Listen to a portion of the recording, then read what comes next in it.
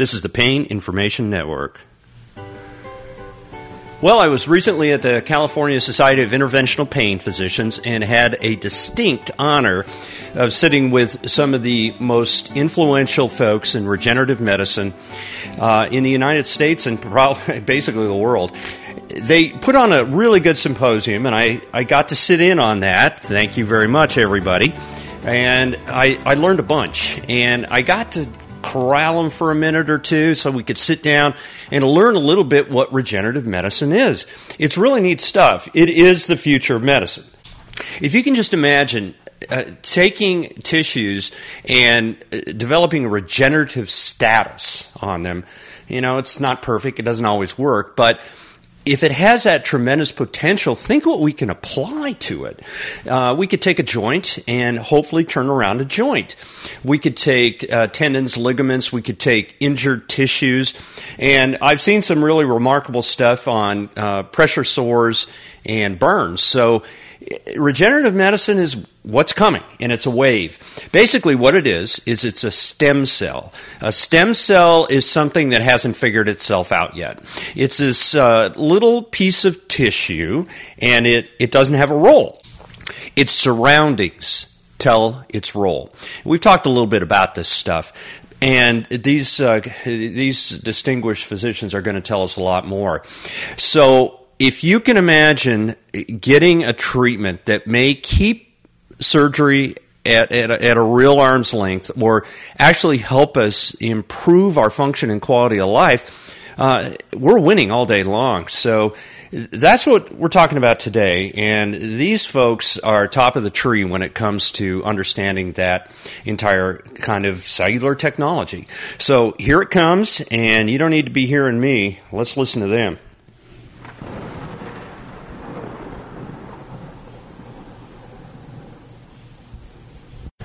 All right, welcome back, everybody. We're at the 6th Annual California Society of Interventional Pain Physicians meeting at the beautiful Bacara Resort. This place is incredible. I'm going to start with you, Aaron. Tell us a little bit about yourself.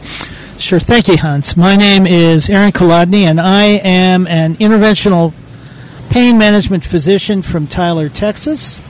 I practice as part of a neurosurgical spine group in Tyler called Precision Spine Care at the Texas Spine and Joint Hospital, which is a specialty orthopedic and spine hospital about an hour and a half to 2 hours east of Dallas.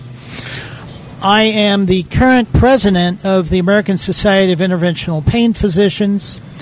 I am a past president of the Texas Pain Society, and I was a board member of the Spine Intervention Society for years and directed education for that group for several years.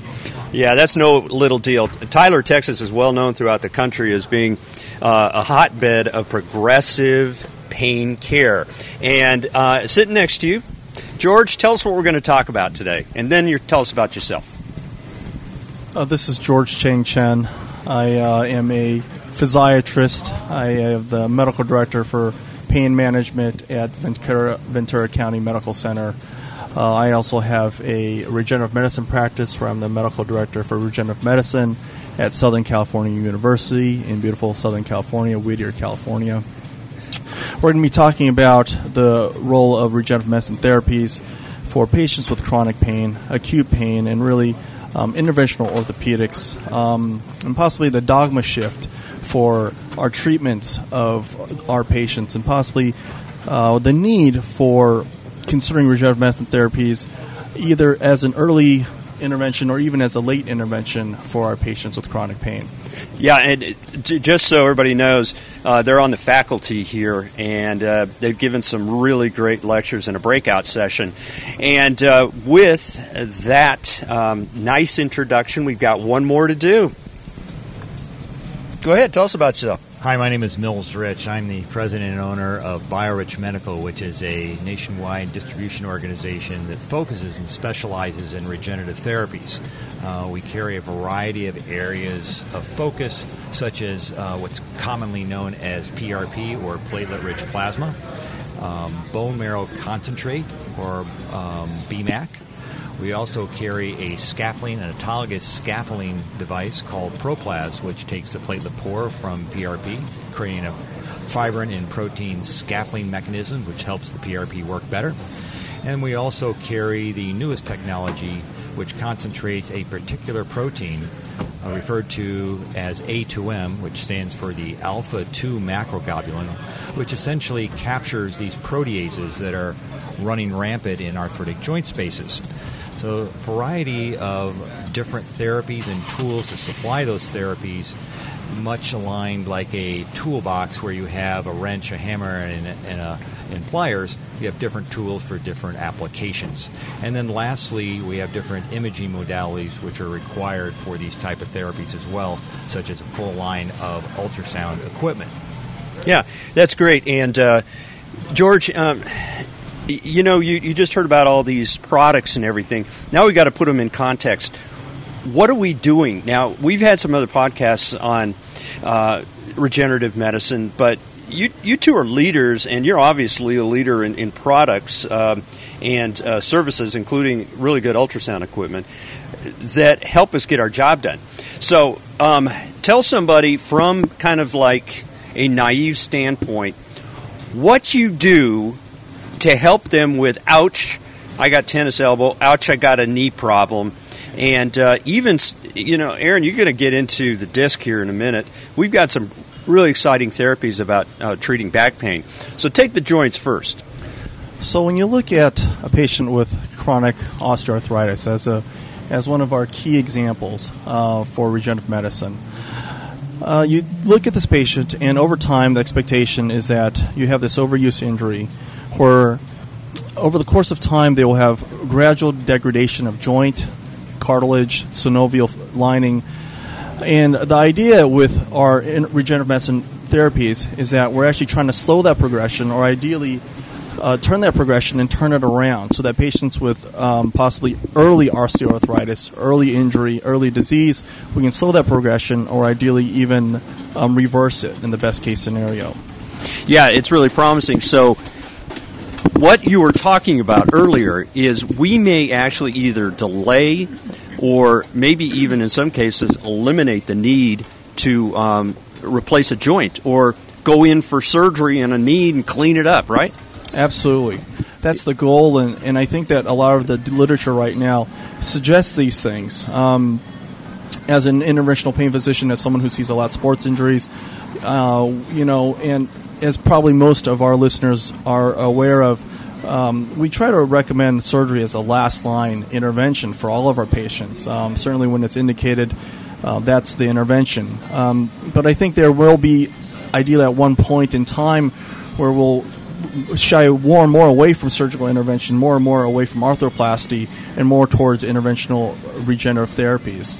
And we're not going to be using steroids in the future, I predict. Steroids were originally developed, and it was a number of decades ago, and those folks, they got a Nobel Prize, and that's great, but they also said we should never use them. And over, I guess, the years, we just started using steroids. Do you have a comment about that? Hans, that's a great point.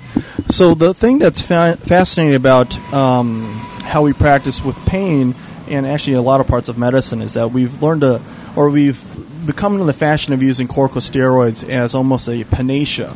And you'll look at people who will almost treat it as pixie dust. So for instance, what's the evidence for using corticosteroids in trigger point injections or facet injections or medial branch blocks?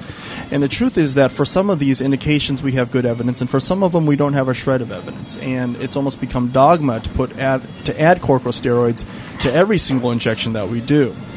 The interesting thing is that there's a lot of animal data that demonstrates that corticosteroids, and including local anesthetics, are actually incredibly toxic to soft tissues. They've been shown to be toxic to tendons, tenocytes. They've been shown to be toxic to cartilage cells. And so it's not unusual for us to see this. We have a patient that arrives to our clinic who is naive to injections of the body. They have maybe mild or moderate knee osteoarthritis, medial compartment. It smells and looks just like OA. We do an injection into the knee. The first injection might last 6 weeks, 6 months. maybe even 12 months. But the second injection has rapidly decreasing results. And quite frankly, I believe that we are actually creating more damage over time than we'd like to be doing. Yeah, exactly right. Aaron, I'm gonna ask you to talk a little bit about the disc. This stuff is shockingly impressive. And just a little background about Aaron is pretty modest. He has been injecting into the center of the disc. That's the squishy part between the bones of the back. What's called platelet-rich plasma that has evolved into what? Well, we've been looking for a way to treat low back pain that is due to degenerative disc disease other than reconstructive spine surgery such as spinal fusion. And it has been an interesting journey to try to find treatments that are safe and efficacious for patients that have chronic low back pain. As you know, Hans, low back pain is nearly ubiquitous. It's really a very common complaint that all physicians, including primary care providers, see in their offices on a daily basis. And if we had a reliable treatment for patients that have low back pain on the basis of degenerative disc disease, we would really be helpful for a lot of people. There are a lot of patients out there that need our help and that we can help with some of these newer therapies. For years, we've looked at a variety of therapies to try to help patients with this problem. Some of them have come and gone historically, like IDET, which was a thermal therapy where we thought that by heating the junction between the annulus and the nucleus of the disc, we could seal some of the cracks and fissures in the disc or denervate or destroy some of the nerve receptors in that area. And there were some early successes with IDET, but when it was subject to a rigorous clinical trial, unfortunately, it did not show the results that we hoped it would. From there, we went to a variety of other intradiscal applications and various injection therapies into the disc that have all, in one way or another, been disappointing. So now we are looking at whether we can harness the body's own healing power to treat degenerative disc disease with applications of platelet-rich plasma and bone marrow aspirate concentrate, which contains our own stem cells. Yeah, and so I touched on platelet-rich plasma. Your things that you do with your products kind of expand on commercially available products. And I'm going to come back to Aaron in 2 seconds. He's going to talk about what he is injecting now. Where would you inject what you have, say, as a recommendation to us? And what products do you think come off the shelf as opposed to what Aaron and George are going to tell us come out of the human body that we harvest? Well, you're referring specifically to an autologous product versus an allogenic product? Yes. Yeah. Right now, it's really exciting what we potentially in the future could come up with as something that's not autologous that would be not only safe, but also that we could mass produce perhaps at a lower cost structure and do it in a less intrusive way than having to draw marrow or adipose or something of that nature. To date, there is some, as Dr. Colodney alluded to in some of his presentations here at the conference, Mesoblast is a company out of Australia that's done some impressive work, and we're very optimistic as that product goes through its studies and certifications and qualifications. But there are others in the pipeline as well. Not the problem, but it's kind of a double-edged sword to be used here in the U.S. The FDA obviously slows some things down, but it also protects us. And for that product, just using Mesoblast as an example, is some years off before it could actually be used commercially and sold here in the U.S. So in the meantime, other products that might be alluded to have stem cells, there's been conversation of amnion products that are essentially a tissue. It's an allograft tissue. Cannot legally show or display or market themselves as having stem cells. There's some conversation that they do have stem cells, and they might have some. But at the same time, there's stem cells in blood products and bone marrow as well. So it really comes back to looking at amnion products, which is allogenic, not from the patient, that basically should be looked at fairly now as a basic PRP in a box. Let me tell you why I'm trying to merge this together is that it's now looking like the infancy of regenerative medicine is evolving exactly where it needs to go, to us creating what we would call, I guess we'd call the active nidus of the regenerative core, to you maybe providing someday soon something we can buy. And that has been shown to be efficacious, but still a ways off. We've got some early promising results. Now, George, tell us, and just kind of give us a brief overview, how do we get these cells, or what we need from us as patients to the point where we inject it? That's a great question, Hans. There's many places that you could derive some of these stem cells from the human body. In fact, even within your circulating peripheral blood, there is a certain concentration, dilute as it may be, as Mills certainly referred to or mentioned, within the human body. What we do like to do, though, is go to where these cells are most richly found. The two applications that are most popular right now are from the bone marrow,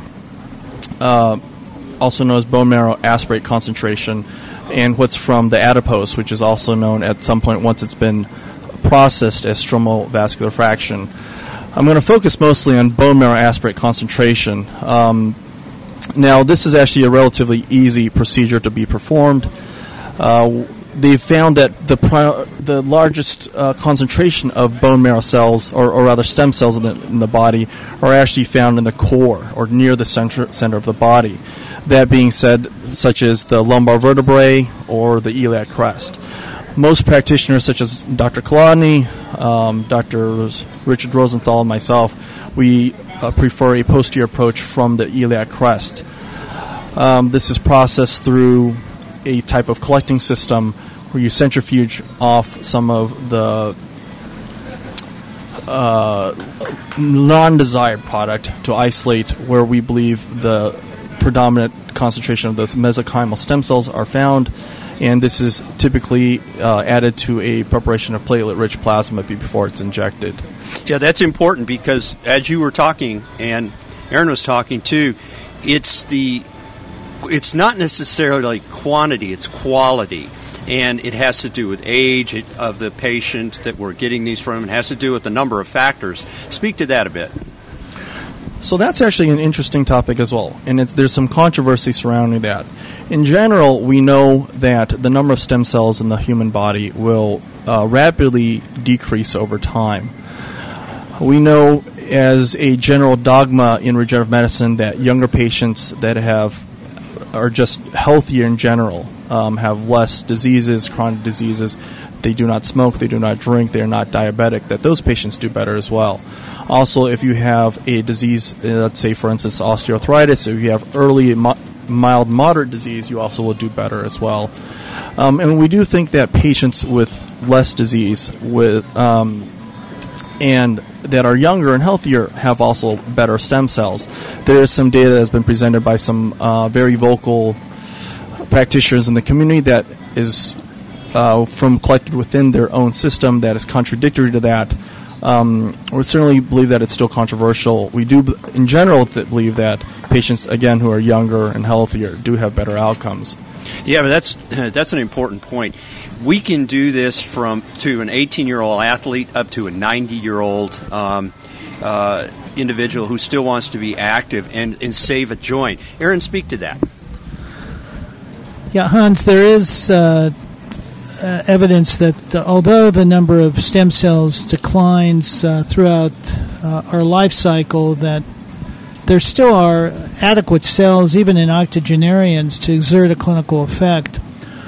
There's some excellent work done by Dr. Philippe Ernagot, who is the chairman of the Department of Orthopedic Surgery at the University of Paris in Paris, France, where he has looked specifically at patients 80 and older that were candidates for knee replacement surgery and treated them with autologous bone marrow injection, concentrated marrow injection, and found that the treatment was efficacious even in these older individuals. So I don't believe that there is an age that after which the treatment is no longer viable. I think that if the marrow is harvested properly and prepared properly and injected properly, efficacy can be seen even in older individuals. Yeah, on this podcast, we've often talked about interventional procedures, and the number one concern patients have about interventional procedures is pain. And when people hear bone marrow aspirate, they think,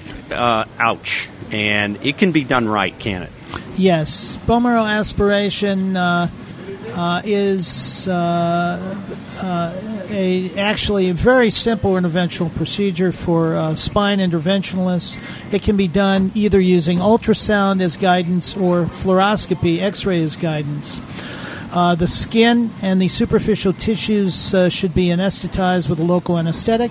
And most importantly, the covering of the bone, called the periosteum, is rich in nerve endings. That must be infiltrated with local anesthetic. But once the periosteum is numbed, placing the specialized needle into the marrow cavity takes a little tap-tap with either the hand or a hammer and is not generally felt as painful by the patient. There is a bit of soreness after the procedure, but no more than you would expect after any sort of spine intervention procedure. We generally will offer our patients either an oral sedative or a small amount of IV sedative, but it's really not necessary, and some patients prefer to have the procedure done with no sedation at all. Okay, round the table, we'll wrap it up. Aaron, where's regenerative medicine going in the near future? What can you anticipate its big leaps? Well, regenerative medicine is going to become more widely utilized and more widely accepted as our fundamental database of scientific information becomes greater. We have now some a fledgling evidence base for these procedures, but that is growing as there's more interest. There's more people looking at clinical research, and there's more clinical research being done. There's currently literally hundreds of studies using mesenchymal stem cells and hundreds, if not thousands, of studies ongoing and publications over the last several years using platelet-rich plasma. Intradiscal application, which is something I'm very interested in, is becoming more commonly used. One of the problems with the degenerative disc is that it loses its ability to hang on to water. There are molecules in the disc called proteoglycans that help hang on to water, that keep the disc hydrated. It loses its proper collagen content, and there are specific cells called chondrocytes within the nuclear matrix of the disc that help to produce and keep the proper balance between the degradation and the production of new matrix. And these sorts of molecules, that is the production of proteoglycans and the production of proper collagen, can be fostered by the injection of both platelet-rich plasma and mesenchymal stem cells. So I think you're going to see much more activity in the area of the degenerative disc for the treatment of low back pain with regenerative therapies in the future. Probably the SI and facet too, don't you think? Yeah. Yes, SI joint and facet joint, another interesting area where there needs to be more study. Certainly we have quite a bit of information about the knee. George and I have published recently a paper about the comparison of the use of regenerative products, specifically PRP, and a established product called hyaluronic acid for treatment of mild to moderate osteoarthritis of the knee. And these other joints are similar. They're different, but they have similarities to the knee, the facet joints, and the SI joint. And we are hopeful that they respond in the same beneficial manner that we've seen in the studies that are available looking at osteoarthritis of the knee. George, tell us what you think. I mean, where are we going to be? Not now, but 5 years from now. I completely agree with what Dr. Colodney said, and I do believe that there needs to be a shift in the treatment algorithms that we look at and we treat our patients with. Currently, if you believe that the corticosteroids and local anesthetics that we're utilizing for a lot of our pain procedures certainly have systemic side effects, they also are chondrotoxic and tenotoxic, meaning that they are actually causing more damage and more harm over time, then we do need to have a shift. Regenerative products have been demonstrated to be pro-anabolic, upregulating anabolic genes, creating anabolic proteins, and actually downregulating catabolic proteins. The same has been shown, or the corollary is that local anesthetics and corticosteroids have been demonstrated to be the opposite, which is creating a catabolic processes in these same tissues.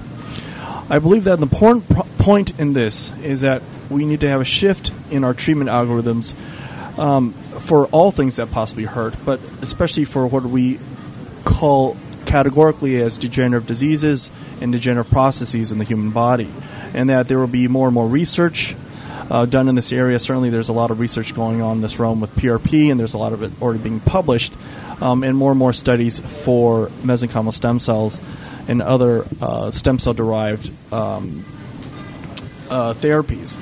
We're going to have more studies coming out at some point, as both of the other speakers have mentioned. I believe that there will be a shift towards some form of off-the-shelf product. Certainly Mesoblast out of Australia was mentioned. And I think that we're going to finally get to a point where we are truly doing not only do no harm, but actually doing good and possibly turning people in the other direction. Yeah, closing thoughts? Well, this has all been just really fantastic. This meeting just reverberates over a lot of different topics, but the regenerative medicine is clearly a main component and a growing component of the overall conversation for these issues that patients have on a daily basis. I would say, echoing what Dr. Colodney and Dr. Chang has mentioned regarding these studies that are underway, the therapy really has gotten ahead of the science, and the science is basically catching up. Kind of a new phenomenon, but you've had a lot of these pro athletes, big celebrities who do this. It gets in the news, and they get good results, which is all anecdotal. And then you get the regular guy on the weekend warrior who has pain, and he goes, hey, what about this blood or PRP thing that I hear about? So the positive anecdotal work, finally the science is catching up to it, which is necessary and valuable. So we really applaud all the effort that's going into validating this good therapy that's going on right now. And it's been very rewarding and enriching to be a part of that whole journey. Let me give you just a little personal story. Although we probably all know somebody that has dabbled in this a bit, my daughter's horse that is used also as a volunteer horse for Special Olympics got kicked by another horse and had a little soft tissue and fracture. I don't know what they call it. But we ended up injecting stem cells, and that horse is now back out and at it again. So there's some historical thoughts on race horses and that sort of thing. But personally, I've seen this stuff work. I would agree with that. We see it every day in our practice. On a personal note, I've treated a lot of family members as well, including my daughter, Kayla, who is a professional ballerina in Florida, who had an Achilles tendinopathy that was recalcitrant and was making it difficult for her to dance. She had a single treatment of PRP. This was about 4 or 5 years ago, and she continues her professional career without any recurrence of her that's great. Tendinopathy. Yeah, it is great. That's a home run. Yeah, it is a home run. George, anything last word here? Hans, I'm excited about the future of regenerative medicine as David Cloth says, this is the next big thing, and it's really something that interventional pain physicians should really consider adding to their practice, and I can wholeheartedly agree with that. I'm going to corner David tomorrow. He couldn't be with us tonight, but David gave the talk, and David's been a friend of mine for a long time. He was an ex-ASIP president, too. NAN's president, and very knowledgeable. So we've gotten a good tsunami of information here on regenerative medicine. So what I get to do is have you all back in a year or two, and we'll know more, and we'll talk more. Other than that, thanks a lot. Appreciate it. Thank you. There you go, Aaron. Safe trip home. Thanks so much, Hans. I enjoyed it. See you at the booth tomorrow. All I'll end up with is it is the future, but the future is now. Thanks, guys. So they were pretty tremendous information sources, weren't they? So I'm very appreciative, and I thank them so much for coming on.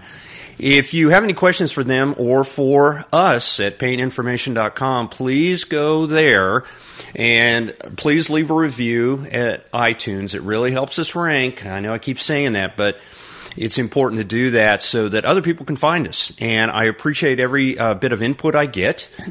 And I have had a few people ask me about opioid overdose. And I guess this is something very interesting to I guess family members. They're scared. I understand that. And they want to know about naloxone in particular. That's Narcan. So I'm going to be adding to that in a upcoming episode. So look for that. And a lot of other really exciting topics. And I look forward to seeing you again soon. So come on back.